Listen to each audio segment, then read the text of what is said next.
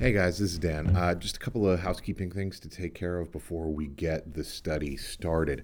There are over 400 of you guys already who have subscribed to this, which is amazing and rewarding.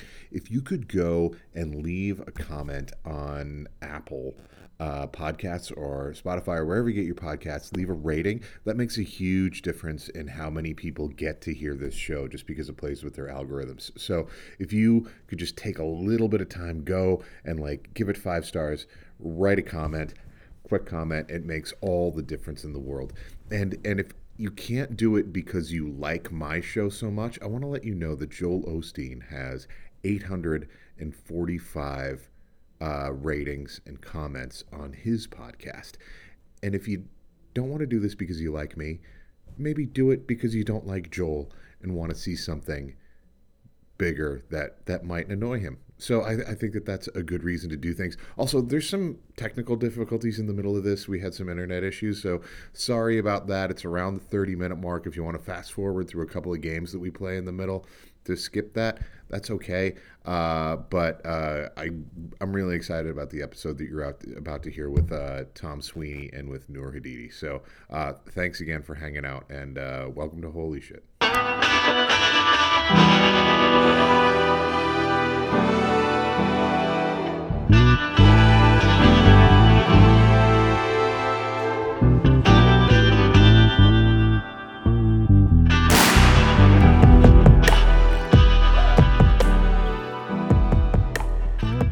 Anyway, thank you guys. Thank you. That didn't work. But hey, everybody, thank you for being here. My name is Dan Taylor.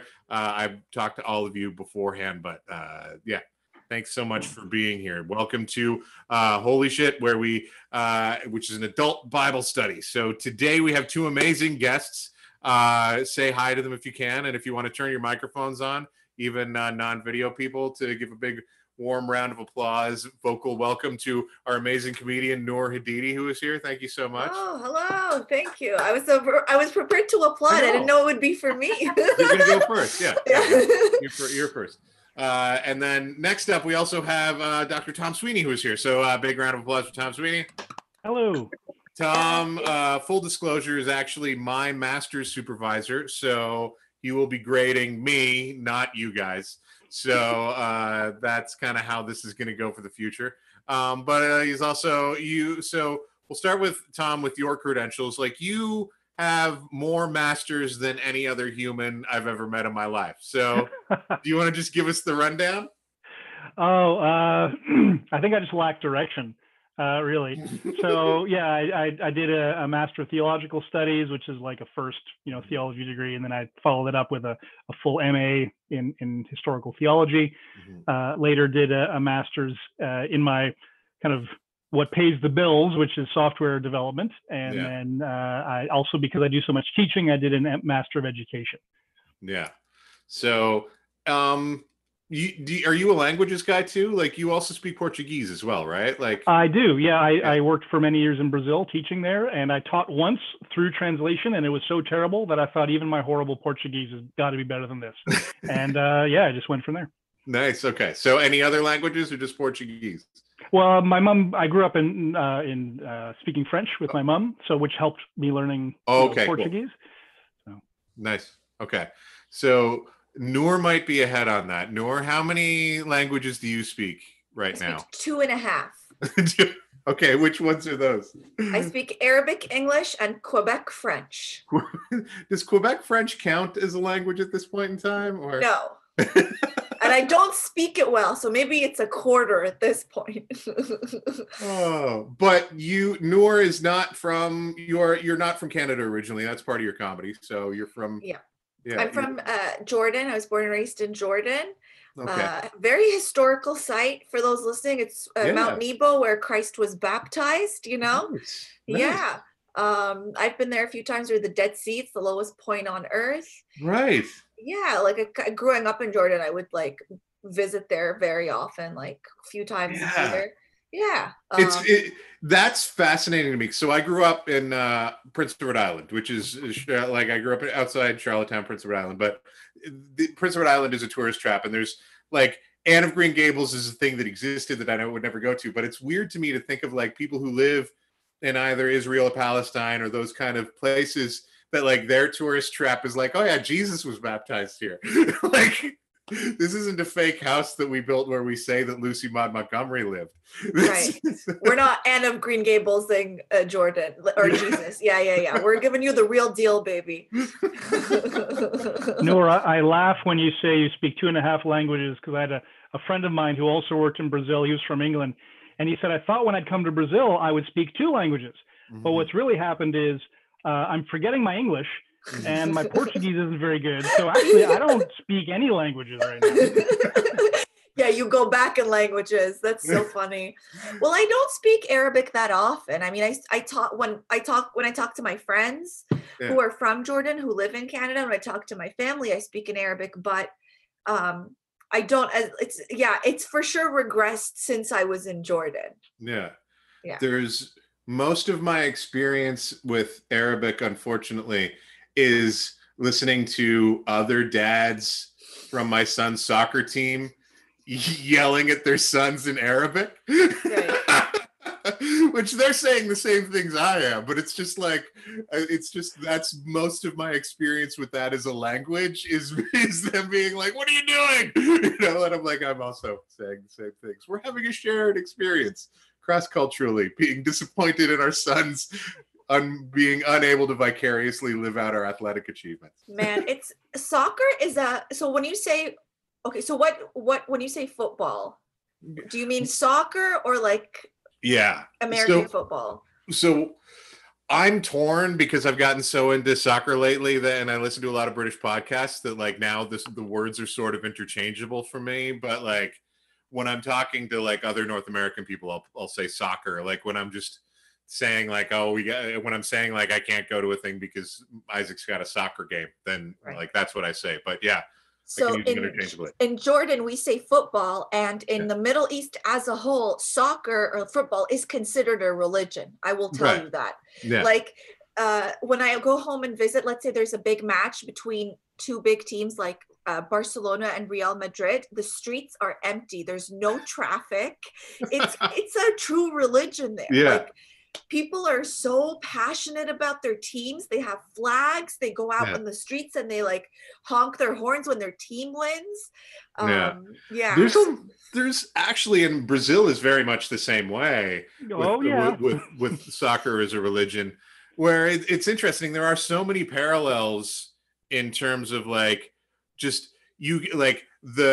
a church and a stadium being like, you know, and a temple, that those are all like interchangeable kind of religious studies ideas, you know. So all of those things are, you know, like the kind of the theological practice of a religion. Like you can go note for note with like following a soccer team or any kind of sports team and be like, yes, this is the equivalent. This is a religion for you, including and especially in Europe where they have, and perhaps in the Middle East as well, where they have like ultras who are like the fundamentalists of the fans, who are like, we will literally go and fist fight another batch of fans because they like a different color of jersey than we like, which is hilarious.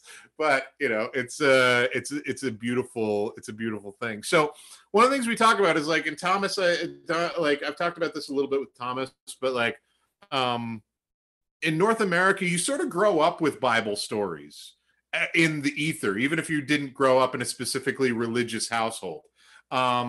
Is that I like, you grew up Muslim, and am I correct? And were those kind of in your vernacular as well, or? Yes. Oh, okay, cool. Yeah. I grew up Muslim, and you know, we do share a lot of stories in the Quran and the Bible. So when I hear names or I hear things, I was like, oh, maybe we've got the same characters, okay? Different plot lines. That's all it is, okay? Yeah. You guys are book number 2. We're book number 3. All right. Yeah. It's a trilogy. The author just wrote. He wanted to finish the plot lines. So for sure, like, even though they weren't necessarily the same stories that you would hear, they were a different version of the story. Yeah. And often like literally dealing with the exact same character. Like the characters of Abraham and Jesus are completely interchangeable. We're talking about the same person, which I find kind of fascinating. But I mean, given that these three Western religions are part of the same tradition, it's like, oh, that's why we fight so much, Right. because we're family. I actually have a joke in my stand-up where I say I feel like Judaism was a very big blockbuster, and then Christianity was a popular sequel, but Islam went straight to DVD, because nobody knows this, We're all the same. We're in the same. We're on the same movie series. You guys are the last three Star Wars movies. Like Oh. people that were really into the first six are like, I don't know. I don't know if these belong. Well, let's talk numbers. How many? Like we've got Muslim people. Are we in the billions? I don't know. Oh yeah, definitely by now. Right. And the two fastest growing religions in the world are Islam and Christianity, specifically in the 2/3 world. And I mean, what I find interesting is, especially like the area of the world where you're from, a lot of those conflicts are relatively recent because Europeans went in there and kind of effed it up. Whereas like for centuries previously, like Muslim and Judah, like, and I'm not sure about Jordan, but I know a little bit more about Lebanon. But like in Lebanon, Christian and Muslim and Jewish people got along fine for years, for centuries. It was just like, yes, this is their part of town. They have their holidays. We're open when they're having their holidays. They're open when we're having our holidays. So I just, but yeah, I find that kind of fascinating. So, I'm getting, we are on a schedule. So I do want to get to story time. So here's the deal. I'm going to tell the story. We're going to take a break in the middle. We're going to play a couple of games, which should be kind of fun for the audience. And then we'll get going. So this is a very famous story relatively of Daniel and the lions. Now, again, similar to our animals in Jonah last week, the lions don't really play that big a part. Like they're there, but they're not. And in an important part, like the story couldn't exist without them. But again, they're not the main instigators of this story. So if you were here last week, this story takes place chronologically, probably a couple hundred years after last week's story of Jonah. So this is where we go. So this story starts again, though, with the Hebrew people living under the thumb of another empire. And kind of the background for this one is that the Babylonian Empire came and laid siege to Jerusalem. And the Nebuchadnezzar at that time was the king of Babylon and the surrounding empires. And he came to Jerusalem, laid siege to it. And he wasn't as bad as the Assyrians in terms of destroying everything. But like Nebuchadnezzar, like a lot of kings at the time, loved a good trophy. So he took all of the things from the temple and he took all of the royal family of Jerusalem and he brought them back with him to Babylon, because he's just like, I like pretty things and these are the pretty things for my conquest. But he also brought sort of an interesting collection of things with him. And this is how the text actually describes it. He said to the leader of the eunuchs, he said, bring all of the young men without blemish who are goodly in appearance and discerning in wisdom and possessing knowledge and understanding, and bring them to Babylon as well. So not only did he take the things in the royal family, he also brought an entire collection of the educated kind of elite and handsomest and most beautiful of the young men of Jerusalem and brought them to Babylon to be part of the civil service. Now, 4 of these names Dan, are going to how many was that? Good looking, young, and wise? Yeah. Like it must have been 4 people. It's all relative. I mean, we have 4 famous ones, but again, it's relative here, right? Like it's I mean, wise, I think wise is relative for that many, but it's like I was trying to find the equivalent of like, where would you find like good looking, unblemished young men? Like people in Canada, our minds would be like, well, all the hockey players, and like I'm pretty sure Babylon would have been like, no, they are we need a little bit better than that. But 4 of them are famous. We have Daniel and Hananiah and Mishael and Azariah. We're going to know others by their names later. And all of them had, spoiler alert, long and distinguished careers in Babylonian civil service. mostly Daniel doing dream interpretation. That was kind of his big thing. He served under 4 kings. All of them at various points came to Daniel and said, or either through whatever the circumstances were, and asked him to discern a dream for them, and he was able to, which is a very interesting skill to have. And I'm just like, how terrible would it be? Like, who is discerning Justin Trudeau's dreams for him? Like, if that was an actual role right now, like if he would like call up, like Warren Kinsella and be like, excuse me, I had a dream. My hair was very long. I had that Fu Manchu thing going back again. Okay, so long and distinguished career. So Daniel, so this is later in Daniel's life. Yes. Can I just say that I think, given what we all know about Justin Trudeau, if that was a possibility, he would totally hire someone to do that for him. To do dream interpretation? Mm-hmm. Yeah.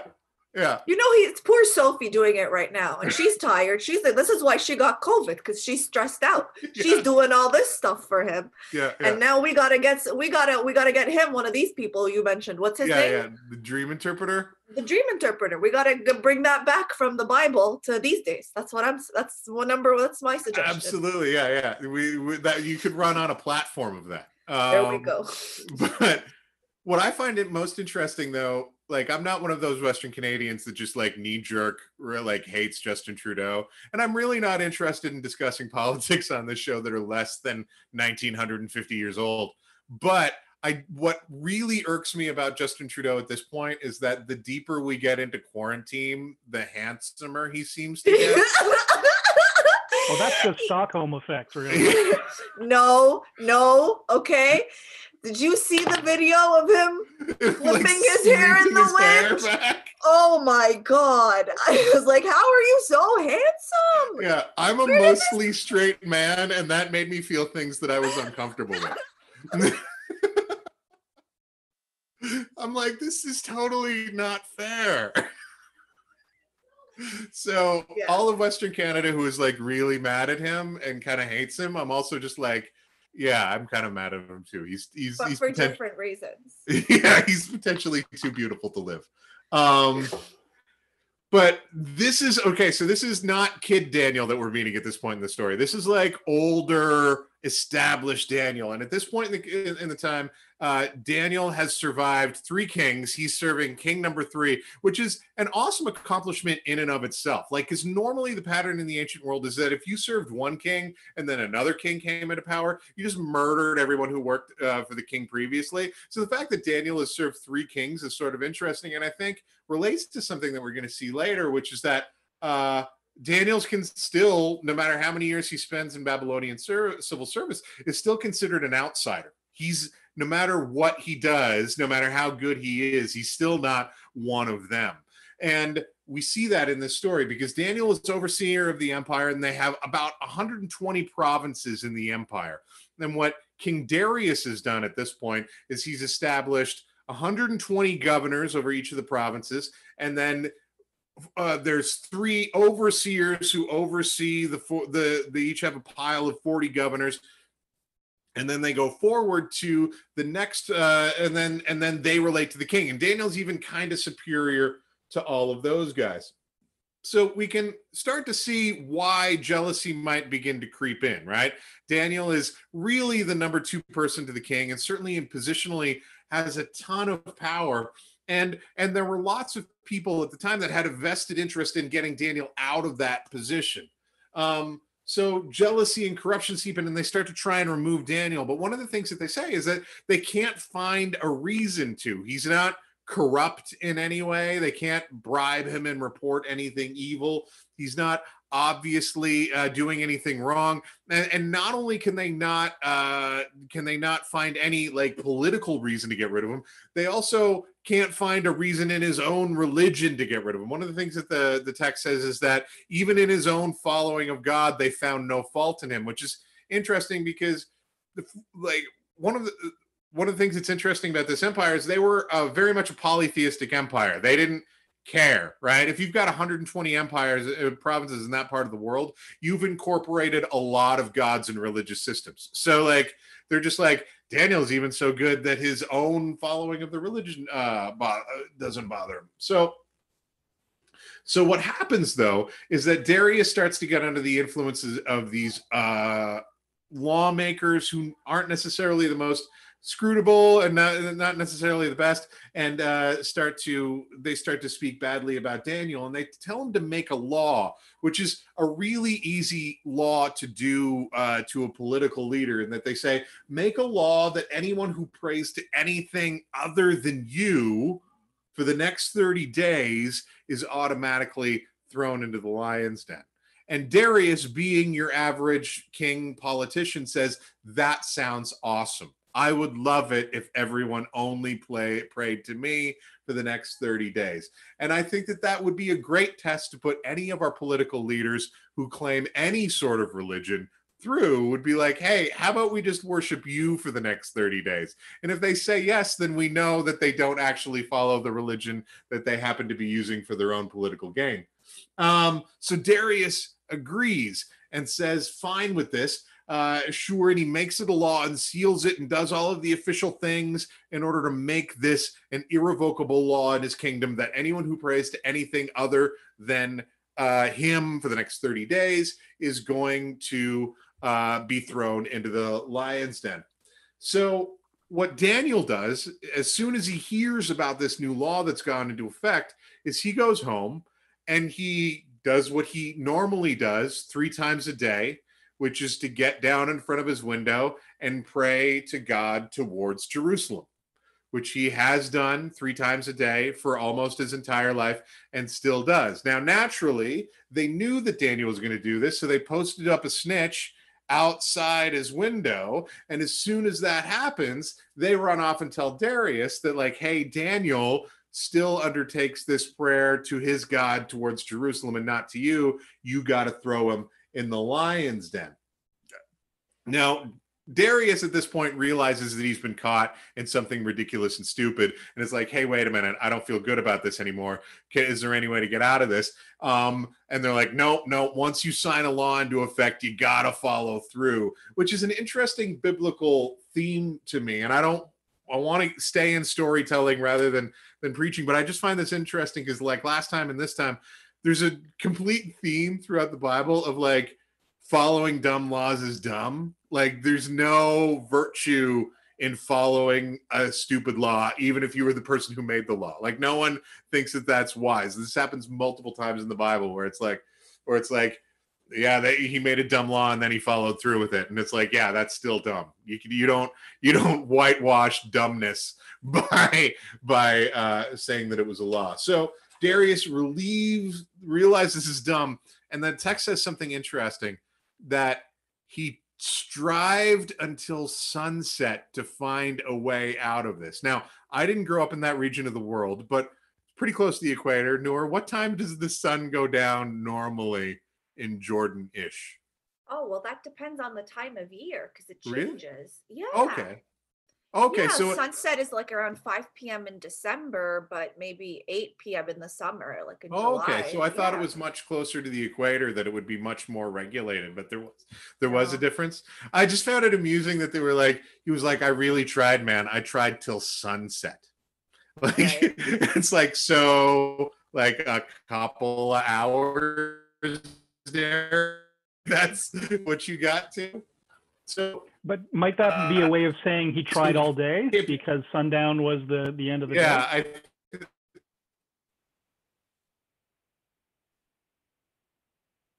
try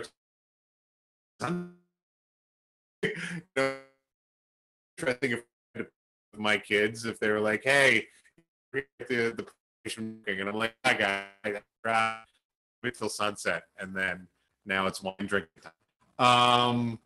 So Darius realizes that he was going to get caught, and because he couldn't get caught, because he couldn't figure it out, he then throws Daniel into the lion's den. Okay, so we're going to take a break in the middle of the story, and we're going to play a quick game. Okay, Noor, are you up for a game? Sure, let's do it. Okay, no problem. So, Thomas, I'm going to ask you to take a back seat in the first game, because you might know, you might not, but it's still going to be very simple rules to this game. I'm going to name an animal, and you're going to tell me whether or not this animal has been responsible for the death of a human in the Bible. Okay. Oh my God. Okay. Yeah, relatively common. So how was our connection? Can everybody still hear me? You're coming in and out for me. So like, Okay.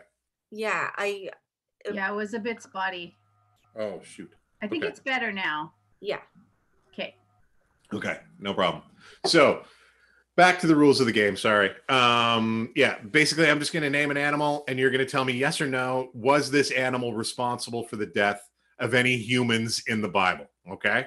So I've got 15 of them, and if you win, which will be determined arbitrarily, you win one full McDonald's coupon for a hot beverage, Great. which will be mailed to you and you disinfect it. Still, okay, so we're ready to go. And Thomas, you can jump in if Nora gets stuck. You can help her out. So first animal, donkey. Yes. Oh, are we stuck?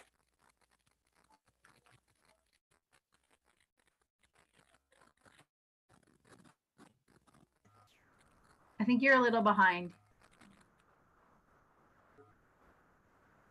Oh yeah, you're frozen. I'm going to. Oh, can everybody hear me now? You're good. Okay, no problem. Where did we cut out? Newer answered in the affirmative. Oh, okay. So donkey, yes? Yes. No, it was no. No donkeys were responsible for killings. No. And In fact, I believe you'll find one that donkey Samson saved killed a bunch of some- guys with a jawbone of a donkey. With a So what it of was a an donkey? accessory to the crime. Okay. Well, listen, Yeah. if the donkey's a witness, I mean, where do we blur the lines here? Okay. Well, He was an Samson, accomplice to the murder. Okay. So just Thomas got a little bit caught up there, but Samson killed them with the jawbone of the donkey. The donkey was previously deceased, so It was an accessory after the fact. accessory. I would argue that the donkey did not consent to his jawbone being used in that way. Okay, so donkey. I'm still going to go with no. Whale. Whale. Yes. No. What? No. Jonah, even if Jonah had been swallowed by a whale, Jonah was then vomited after 3 days onto the sand and survived. Whatever. Serpent. Yes. Yes, you're right. A lot of serpents. A lot of, is that another one? Yeah. This is Yes, yeah, still absolutely. more. Yeah. More, Yes, yeah. definitely. Unicorns. No. No, you're right. Absolutely. Lions. Yes. Yes. Worms. Ooh. I'm gonna say yes. Yes, you're right. There was a Roman leader in the Book of Acts who was eaten by worms from the inside. Okay. He deserved it, probably. Yeah, I'm sure he had it coming. He had it coming, yeah. Roman and leader, villain for sure. Any movie with a Roman leader, you're a bad guy, buddy. You deserve the worms. You Okay. deserve to And get you eaten. speaking with an English accent. For sure. There you go. Crocodiles. Yes. No. Oh. No recorded. Yeah. Bears. Yes. Yes, absolutely. Male humans. 110%. Yes. Lots of people murdered by male humans. Female humans. No. We're Yes, the kind. actually. You Yeah. know what? I disagree. Can I file a petition? I will point you to the Book of Judges, where the other woman who is called in the Bible blessed among women. So there's two women who are called blessed among women. One is Mary, the mother of Jesus. The other is a woman named Jael, who is best known for an oppressing force came in and was killing a bunch of Israelites, and then he was camped in her tent. And while he was asleep, she drove a tent spike through his head. Oh no. Yeah. No, that was good. She was blessed among women. So that was Upcoming movie on W. Yeah. So female humans, that's a yes. A loaf of bread.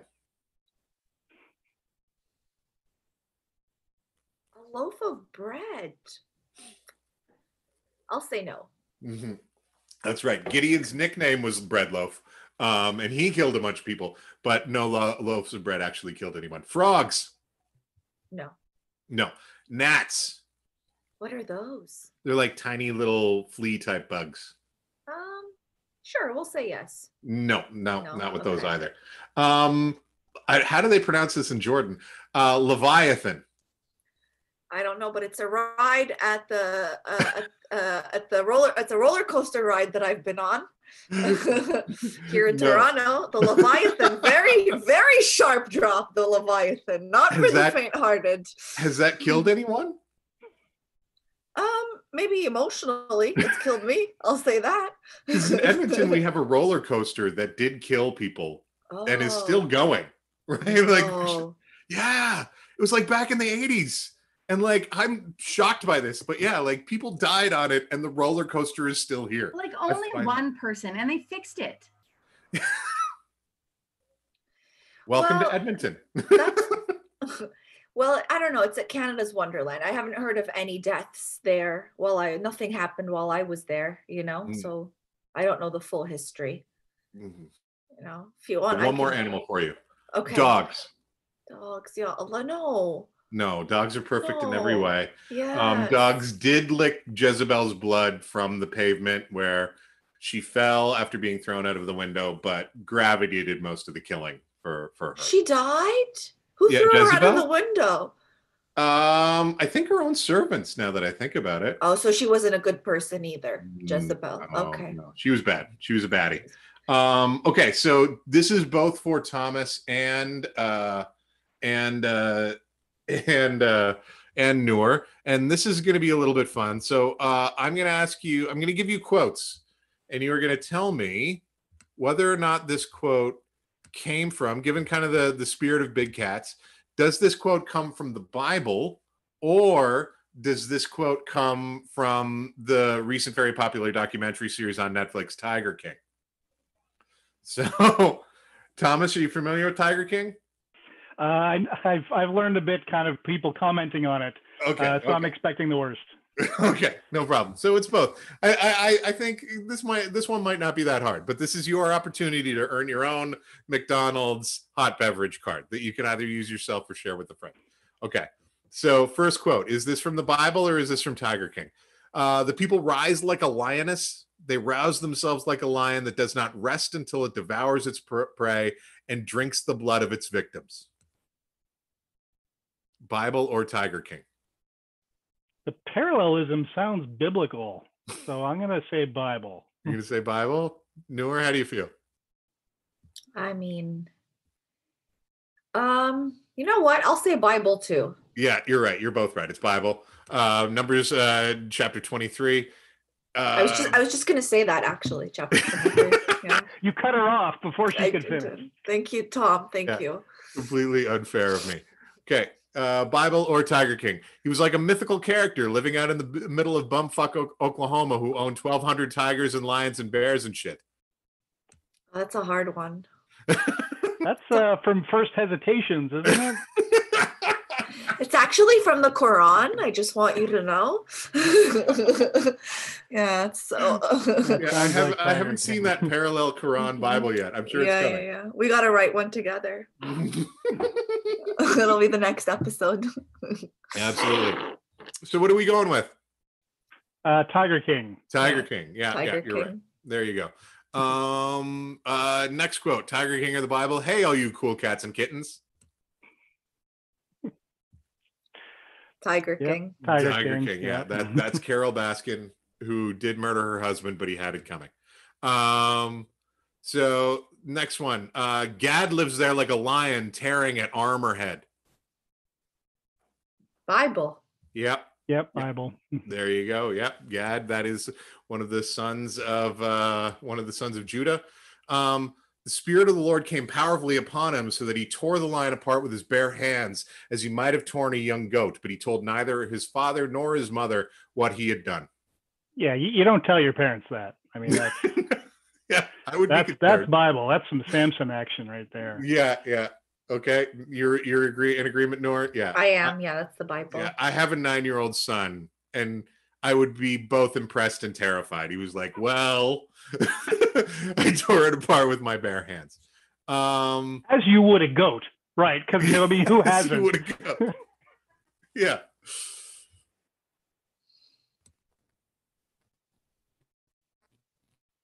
Oh no, he's frozen. All there. But it's a nice frame for him to freeze on. He's laughing, so that's nice. Frozen. You're a little frozen, Dan. Daniel, come back to us. Daniel. Dan. He's like just in the other room. He'll be fine. You've got great internet over there. Well, I'm plugged in. All right. Well, I guess I'm the pastor now. He said his Zoom just went down. Do you want to come in here, babe? You can change your name. I'll just sit over there. Is it still recording? Oh, he's gone now. Oh no. Is it still recording? It's still live on YouTube. Right. Oh. I don't have the recording button on mine anymore. Yeah, that's disappeared for me as well. Yeah. Yeah, I'm gonna say I'll just record it here and we'll see what happens. Then at least he can use it later, maybe. So you're working on getting back on, babe? How's it going? I'm not as funny as Dan.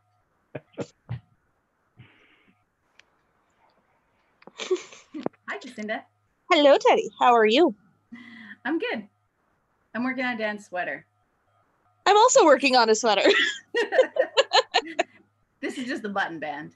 I'm doing a yoke one, so all in one piece.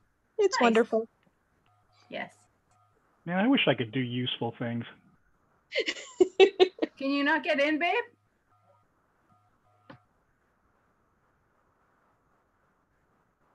You need to go to the link. I'll let you in. Honest.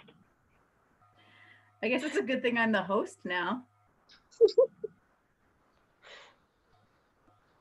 Because maybe you would have cut off and dropped us all together. I think maybe I should be relegated to the... Oh, there. You were just allowed to come right in. Can everybody hear me? Yep. Okay, good. That was weird. Okay. That's going to be an interesting edit. But thank you everybody for staying. Okay. So we had just done the Samson quote from Tiger King. Sorry if that had been, can everybody still hear me? Yep. Okay, good. Awesome. So next one, Bible or Tiger King. I'm outspoken, good looking, love to party and have fun. That's Saul. You'd think. Yeah, Tiger King. Tiger King. Yeah. Okay. Next one. We got two more of these. Enjoy life with your wife, whom you love, all the days of your meaningless life that God has given you under the sun, all your meaningless days, for this is your lot in life and your toil and in your toilsome labor under the sun. Bible. Oh yeah. That's some nice Ecclesiastes truth getting laid on you there. That's some Ecclesiastes. Yeah. Okay. One last one. Is that a fitness class, Ecclesiastes? Yeah. That's a CrossFit class, right? It should be. But why would you be doing physical self-improvement in a way that makes you miserable, according to the book of Ecclesiastes? That's all physical improvement, in my opinion. Who are these people enjoying CrossFit? Who are these masochists? I don't know. People who don't have enough joy, I think. Yes. Last one, Tiger King of the Bible. A lot of people think tigers took my legs. No, it actually happened from a zip line accident. What do you think, Tom? Well, yeah, it sounds like Tiger King. At least I was worried how that sentence was going to land. I was afraid it'd be zipper accident. But zip line makes a lot more sense. Well, and Tom might have spent some time in youth ministry where more than the odd evangelical kid has suffered a zip line accident in their time. So, alrighty. So game's over. Congratulations. You've both won. You've both won McDonald's certificates, and I will take this internet interruption that maybe God doesn't want me to have games in the podcast in the future. So we'll see from that. I'll try again next week, and if I'm attacked by a plague of frogs, we'll see how it goes. So back to the story before we get going. Okay, so Darius throws Daniel in the lion's den, does all of the sealing. There's a wax seal on the in the pit where Daniel is thrown, and Darius is upset, and it tells us that King Darius is very upset about having to do this. He feels uncomfortable about it. He goes back home and he puts on sackcloth and he fasts all night, which is a thematic thing that happened last week as well, because it seems that the way to show God you're sad is by being hungry and itchy. The two most uncomfortable things for any human being to be. So he fasts through the night, and then he wakes up in the morning, and he goes and he says, the Bible has this sentence that I love because it's like one of the most polytheistic sentences in the Bible, because Darius yells down into the lion's pit. He says, Daniel, your God, the one you worship always, just in case we're confused about which gods we're talking about right now. Can he have saved you from the lions? And Daniel then says, my God sent his messenger who closed the mouths of the lions. Now, in Christian theology, we always interpret this as being an angel, but in my mind, I like to think of it as being a UPS guy, that he was the messenger. It's like, what can Brown do for you? And it's like, in this case, Brown closed the mouths of lions, which is, I hope that guy got hazard pay for that. But King Darius was happy. He was very happy that he gets his advisor back. He brings Daniel up out of the pit. And then if the story just stopped there, it would be an amazing story that just has a happy ending. Like, yay, a guy was about to get eaten by lions, and he didn't get eaten by lions. But this is the Bible. So they keep going, and something bad happens. So King Darius is like, grabs all of the people who conspired against Daniel, and then it says that he threw them into the pit with the lions and their children's and their wives. And the Bible specifically says they barely reached the bottom when the lions overwhelmed them and crunched their bones. And then, that you're making the perfect face for that moment, Noor. And so then Darius then tells everyone that everybody should fear Daniel's God. He adds it to the pantheon of gods that their nation has, and declares that everyone should fear Daniel's God. And then Daniel, it says, continues to prosper and not only served Darius his whole life, but he also served the next king, King Cyrus. And that's the way that the story ends. Now, this is the question. This is the part of the show that gets a little bit uncomfortable, because I think we're all okay with a story where, guy stands up for his convictions and God has his back. That's a beautiful story.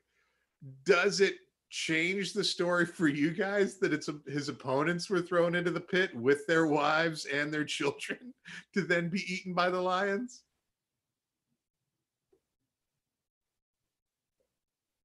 That was going to happen back halfway through the message of the story, rather, which is to say, these people mousetrapped the king into passing a law that he just later discovers was specifically targeted to kill the one honest bureaucrat, in the whole kingdom. They were not going to live out the day. Like, king baiting was an extreme sport in the Sure, but they're kids. This is where I disagree with, especially the wives. So you married a bozo, okay? Why do you get to die because of it and your kids go eaten by the lions? Kill the bozo, let me live, okay?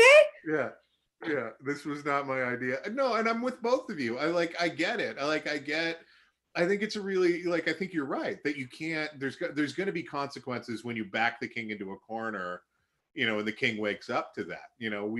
we've all watched one of those, you know, mob movies. But simultaneously, like even you know, in the mob movies, there's a code, right, that you don't touch the wife and the kids. In theory, right? Like that's what's made, you know, like the cartels in Mexico so crazy, is that they were starting to go after each other's wives and children. But yeah, this changes the story. And what's weird is that, especially as someone who grew up with the story as a kid, like we became so triumphalistic about it that like, yep, then their kids and their wives were thrown in too, and the lions ate them, you know, like and I mean, I get it in terms of as a story, because one of the things that happened when I was a kid and over the last couple of hundred years is people wanted to make the Bible less miraculous. So they were like, oh, well, Darius just fed those lions a lot, so they were not hungry, and that's why they didn't eat Daniel. And it's like, okay, but if that's the case, why did they eat the wives and the children?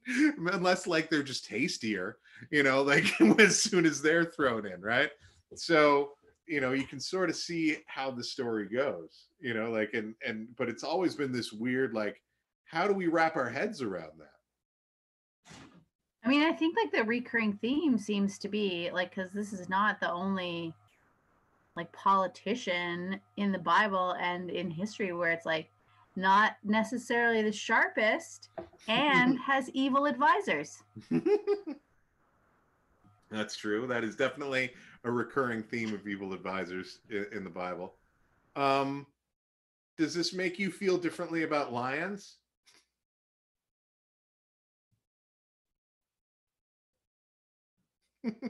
No, not especially. I mean, I think they were sort of in a artificial, you know, circumstance, being presumably being kept around as a form of execution. You know, the king can hold that over your head as saying, "Shape up, or it's the lions."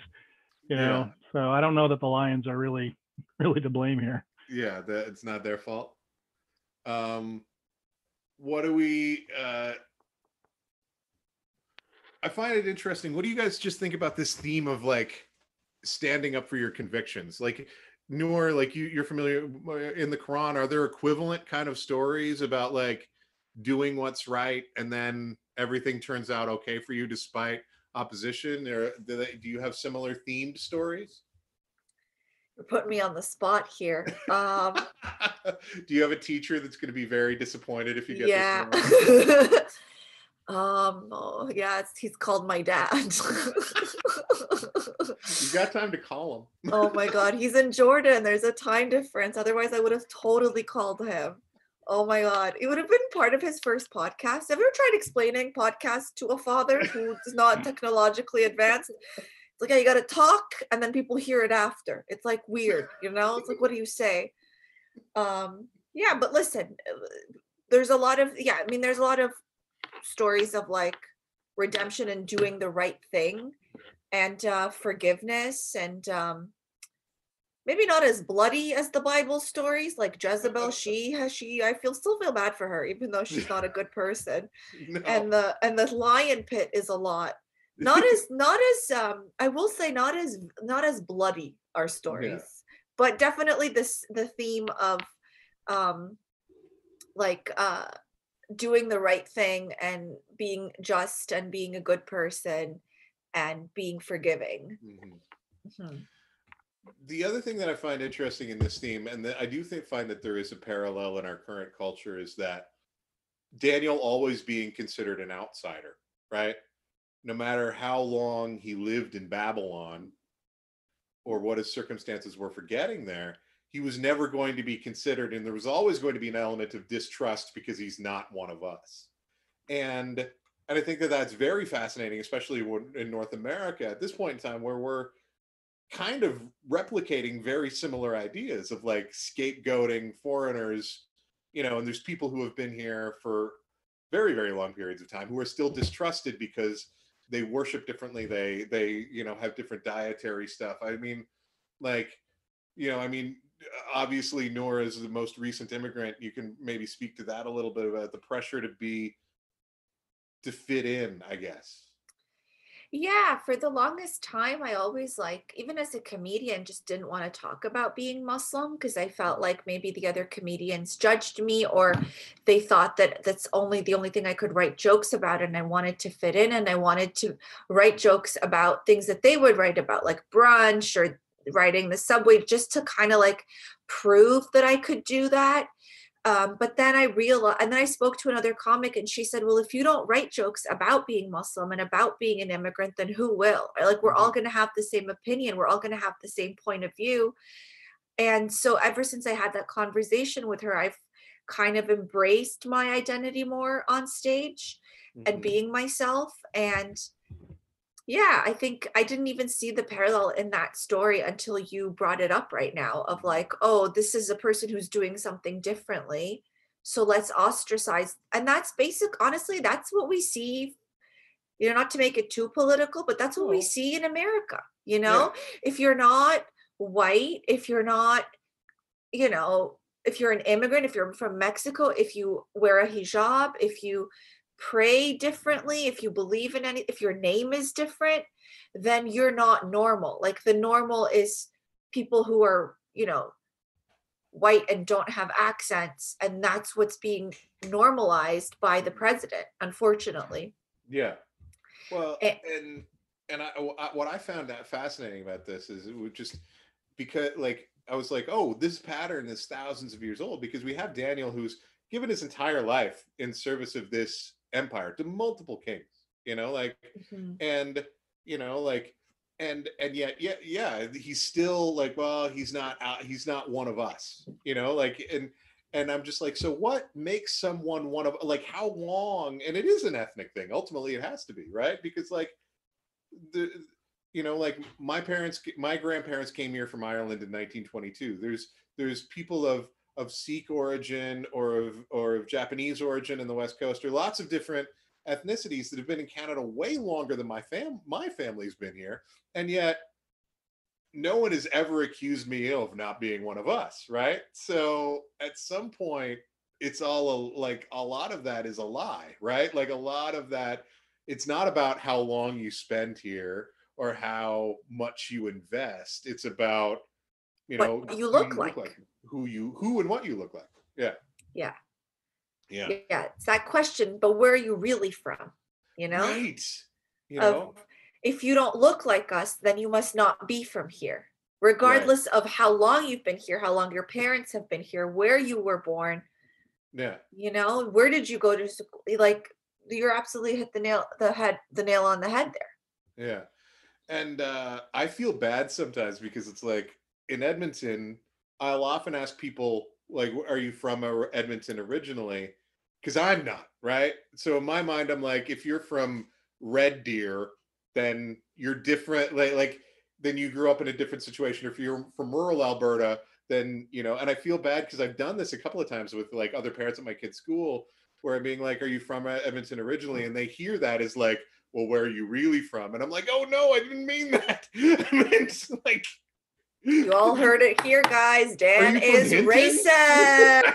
Wow. No, I meant, are you from Hinton? I don't like you Right. can. Right. I can see you recommending the Leviathan to a few people in Edmonton. Yeah, Yeah, that's a really exactly. great ride. You should ride it. Exactly. I mean, the story is a famous story that certainly in our culture that we tell our kids and is often told to our kids. Um, as a story that's like, be like Daniel, right? So when I was a kid, this was like an anti-peer pressure story, right? Like, so if your friends are all asking you to do drugs, don't do drugs, because Daniel like didn't do whatever, like kept obeying, as we would say, and received a reward for that. Um, like, is it still a valuable thing? Like, I think you, Tom, you have kids. Like, is that still a valuable message to be telling our kids? And is this a worthwhile story to keep telling our kids if that's the message? Yeah, I really do think so, because it's one of, to say, know who you are, and it's that question of integrity, not integrity in the sense of always telling the truth, but integrity in the sense of Be who you are, no matter what audience you happen to find yourself in. Don't adapt, to, the situation you're in and read the room and adjust your mask, to fit that, but rather, be who you are. I mean, the great thing about, Daniel's story is it's, this decree is given, and you can almost see Daniel saying, okay, and he just goes home and does what he has always done. There is no, it's not like he does this as I'm going to make a big statement of it and fly a flag. I'm just going to go home and calmly just carry on, doing what I always do. And I'll, wherever the chips may fall. The story actually we like to tell our son is the one from earlier in this same book, where those other three, Jewish boys that you mentioned, they are a very similar circumstance, and they're threatened to be thrown into the furnace if they don't bow down. And I love their response, because Daniel doesn't give a sort of verbal response to all this. He just acts, he just does what he's always done. But I love their response, because they say, hey, if you throw us into this furnace, our God can save us, which is, what ends up happening. But I love the little proviso. They say, but even if he doesn't, we want you to know, Majesty, that we will not serve your gods or worship the image of gold you set up. So basically they're saying, hey, God can save us. He may not. And even if he doesn't, we're not going to do what you're asking of us, because that would be betraying our conscience. So I absolutely think there's a place for that, because these are then the stories that then generate whistleblowers, when our society needs them. And we need to feed that with these kind of stories. Yeah. What do you think, Nora? I mean, you don't have kids yet, but like, yeah. Sorry, I wasn't trying to be. No. I was just, I think it's really interesting, and especially what Tom is saying is about being yourself and not like changing to adapt to whatever environment you're in or what you may think people want you to do. I think especially now, like, it's so easy to lose who you are, because it's like you see so much on social media, especially of like, oh, should I be doing this? Should I be doing that? And also, like, I do think that it's good to question your own beliefs, to know that you actually believe them, and to come to that realization yourself, but to not let other people sway you, Yeah. Oh, sorry. Can you guys hear that? I'm getting a phone call. Oh, there we go. No, It's we gone. can hear you. We can't hear it. You're fine. Okay, I removed it. Okay. It's your dad. Yeah, he's calling to disagree with me. No, I think it's fascinating, and especially for you and I, Noor, the way that Tom worded that about like not adjusting yourself depending on the room you're in. This is something that we deal with very tangibly as comedians, And I think that as a comic, we do things slightly different. Like, I don't think it's a great sacrificing of my personality to say, like, if I were to go do Comedy Bar in downtown Toronto, I would do that slightly differently than I would were I doing a community fundraiser in Rimbey, Alberta, right? Like, I think that we're all sophisticated enough to understand that. But yeah, I think if you could maybe talk a little about that, Noor, about like finding the core of who you are as a comedian, as being like, that part of becoming a good comedian, I think, is discovering that core is like, what part of me remains consistent regardless of the environment in which I'm placed.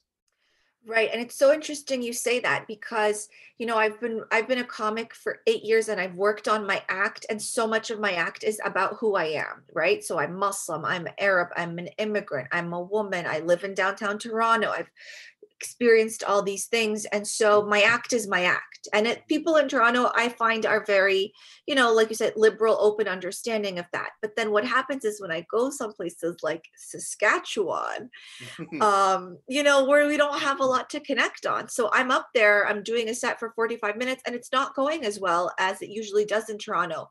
Like, I'm not going to change my act, I'm not going to change who I am. I'm going to go up and do my set, because that's who I am. And they don't like me. It's hard. I probably got 3 laughs the whole set. It's not easy, not this, and not because they're being mean or anything. It's just that, there's nothing to connect, that we don't have a lot in common. There's not, we're all married couples, so they don't relate to the dating stuff. They, Right. they probably, I'm the first Muslim. I don't know if I'm the first Muslim they've seen. Possible. Yeah. So just like, you just have to be you, and there are times where it won't go as well, like for example that show. Mhm. But for I have to, and it was hard. It's not easy. Like went back to my hotel room. I called my manager. I was like, this is one of the worst gigs. I called my friends. It was so hard, you know? Yeah. And it's one of those scars, like one of those battle scars that you have as a comic. Yeah. And it made me think of like I just gotta make it. I don't want to be doing these gigs, you know, in the middle of nowhere where nobody knows me and nobody cares. Mhm. And I have to remind myself that when I come back here, the majority of my shows are good when I Yeah. am being myself. Yeah. Yeah. Yeah. So it's I think it's part of not just the job, but I also life. Like um you will be in situations where people don't like you and there's nothing you can do to change their minds. They just don't like you. Yeah. And that's something that I've had to work on because as a comic, that's why we do comedy. We want people to like us, Yeah. right? Yeah, And there's absolutely. just going to be people you encounter for whatever reason, whether it's whatever, even it's just your personality or your sense of humor, they're not going to like you. Mhm. And that's fine. You have to be okay with that. Because if you Mhm. try to get everyone to like you, it's a losing game. You will never win. You just have to be yourself. And then whoever you bring into your path, whoever you befriend, whatever you bring, and people who accept you for you is great. And the people who don't, you know what? It's their loss. Mm. Well, and I think that that's interesting too, because you're talking about growth as a comedian, but it's also not just growth as a comedian, but growth as a human, right? Where, I mean, like Teddy and I have talked about this, my wife, and I'm sure Tom, you've thought about this too, where it's like there's a part of me that wants to protect my children from everything, that wants them never to be in a position where they're not surrounded by loving, affirming people who, are just ready to support them no matter what they do. But the reality is, I know, and is that that's not how you become a good human, right? Like one of the things that we see in this story is this is Daniel. Like Daniel's probably at least a middle-aged person, if not older, by this point in his life, and he didn't get the strength that it came to continue his pattern of praying 3 times a day towards Jerusalem that day. That was a pattern of obedience that he had built up for decades. He was like, I've been here before, like, and I think that that's one of the hardest things to do, both as a human and as a parent or as anything, is to like, what level of exposure to opposition is healthy to grow into a better person, better comedian, better whatever, and what amount of opposition is gonna kill you, right? Like, because there's a balance there, right? Because I even think of the immigrant experience. Like, I'm sure that there's parents that have moved their kids, like some of my son's soccer teammates that have moved their kids here from the Middle East because they want a better life economically for all of these reasons. But I'm sure that there's a part of them that's like, geez, it would just be easier, if I didn't have to worry that like some jerk was gonna like yell at my wife at the grocery store, right? That's got to be a tough balancing act as a human. Yeah. Yeah, Yeah, I think good. go ahead. No, go ahead, please, Tom. Oh, I was just going to say a friend of mine gave me some very good advice when I was first married regarding, children and, because there's a movement among, many Christian churches, which I completely understand, where you kind of have Christian schools because, to send your kid to a secular school, they're going to, get all this garbage and whatnot. And I see good advantages to it. But one of my friends was kind of providing that counterpoint where he said, innocence, or rather virtue is innocence tested. And if you surround your child with so many walls to protect them, they never develop virtue. Like they may remain innocent, but they'll never have a chance to develop that virtue. That is going to actually be the keel that guides their course, for the rest of their life. Yeah. Can I just say, as someone who grew up in a religious household, I also think you should give your kids the option to decide, what let them be exposed to the outside world, and honestly it'll serve them better for the rest of their life. Let them see what's Absolutely. out there. Yeah, let them guide them by example, on it truly, not by forcing them to stay within the walls and the confines of what this religion says. If my parents hadn't let me be exposed to the world, send me off to McGill, let me live by myself. Like I wouldn't be the person I am today. Right. And yeah, I think you get to choose. Like I said, you have to question your beliefs to know if you believe in them and to what extent you want to have them in your life. But I think it's important for the parent to give them to you, but then let you go out on into the world for you to figure it out on your own. Yeah, like, and this is a hard thing for me as a parent, because like I know that I want my kids to love Jesus. Like that is something that I want more for them than most things. But simultaneously, I know that the way for me to really get that is not for me to like build really strong fences and walls, right? Like, and in fact, I definitely know personality wise for at least a couple of my kids, building those really strong fences and walls is going to make them like, they're going to be so desiring to scratch their way out of that that like I'm almost like, I think of the idea of like, and this is interesting given the current times that we're in, about the ideas of like inoculation versus experience, right? Where it's like, I think one of the most dangerous things that's happened, and certainly the Christianity that I grew up with, is a lot of the people that I grew up with were inoculated against Christianity. They got a little bit of it, but it keeps them from getting the real thing, you know? And some of them are living in churches and some of them are occupying pews, but they don't have the conviction that Daniel held, because like Tom said, it's never been tested. And like you said, they've never experienced like, well, why do I believe this? And what do I do when I'm confronted with someone who doesn't believe it, right? Like, is that, because I mean, like as someone who believes in God in comedy, you're a minority already. Like most comedians are atheists out of the box, which is fine, like, and they're not atheists because they've thought it through. It's because George Carlin said some things once and they're like, I like what the smart guy, the funny guy says, right? So, but at the same time, it's like, so when somebody says to me like, well, that's stupid, because I've had my face called stupid, like by people that I like, and I'm sure Noor has had the same experience. Like, do I have to punch them now? Like, because if that's the case, I'm going to do a lot of punching, right? Like, so I had to find another way to be in the world. No one's ever like called me stupid, but yeah, I feel like maybe some people when they're on stage or whatever, they're like, oh, do you believe, like they make fun of people who believe in a higher being or a god. Like there's definitely that joke is like do you believe in God or are you smart, kind of that thing. It's never been personally to you, nor because you are Muslim and you believe in God that you are stupid. It's just the general feeling that you get from them. And what are you gonna do? I just think that's your opinion. I have mine. I'm just gonna I'm just gonna live and the way I want to. And right.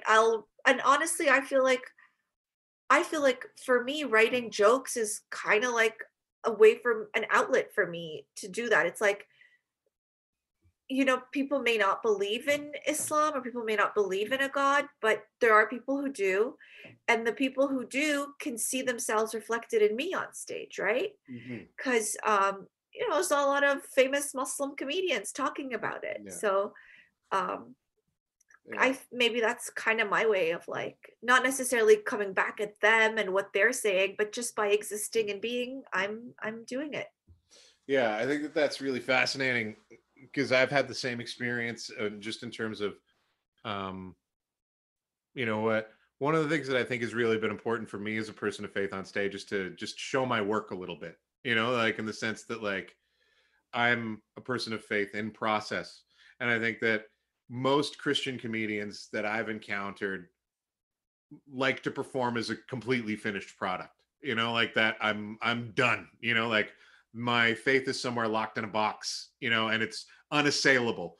And I think, and I think it's quite honest for them and I believe them. But simultaneously, I think it's, for me, I feel like my calling with that a little bit more is to be like, it's not in a box somewhere. I don't know, like I struggle with this thing sometimes, and I get uncomfortable when that, and I keep going back to these stories because it's like, what, because I'm the guy who's like, I believe this, but I still don't like the fact that they threw the wives and the children into the pit for the lions. Yeah. Like, why? Why that doesn't seem right, you know? And I would, in some ways, I wish that version of the story existed. So, I don't know if we've got any audience questions right now. No, I think we're done. So I want to thank you guys so much for your time. This has been an awesome experience, even with the technical difficulties in the beginning. And I hope that we can have y'all on again in the future. So the question that we always end with is this story: should we tame it, toss it, turn it up? Any thoughts on what we should keep doing with this story? Tame it being like, let's adopt some of it, throw away parts of it. Toss it being like, never tell this story again. And turn it up being like, yeah, just crank the story up louder because it's important for us to hear. I think there's some really important stuff there, both from that sense of keeping your identity, also from the idea that, you know, you being like, just having worked in Brazil and all the corruption problems there, you know, nothing will attract like a lightning rod, the ire of the corrupt, like just being honest. And you don't even have to make a big deal about other people being corrupt, but just you not being corrupt is going to draw all this ire. And so by telling these stories, you know, I think we equip ourselves with the antibodies, you know, we need to resist it. Mm-hmm. Yeah. Yeah. Tom is so poignant. It's incredible. Wow. I know he's good at this. God, how many masters? He should be hosting this show. Serious? Wow. Yeah, no, I agree. I mean, it's not a story that I've heard growing up or people around me say, but I enjoyed listening to it. Yeah. Cool. And again, so I just want to say thanks everybody for being here, everybody online, and yeah, thank you guys so much for being a part of this, and yeah, have a good night and stay safe and wash your hands.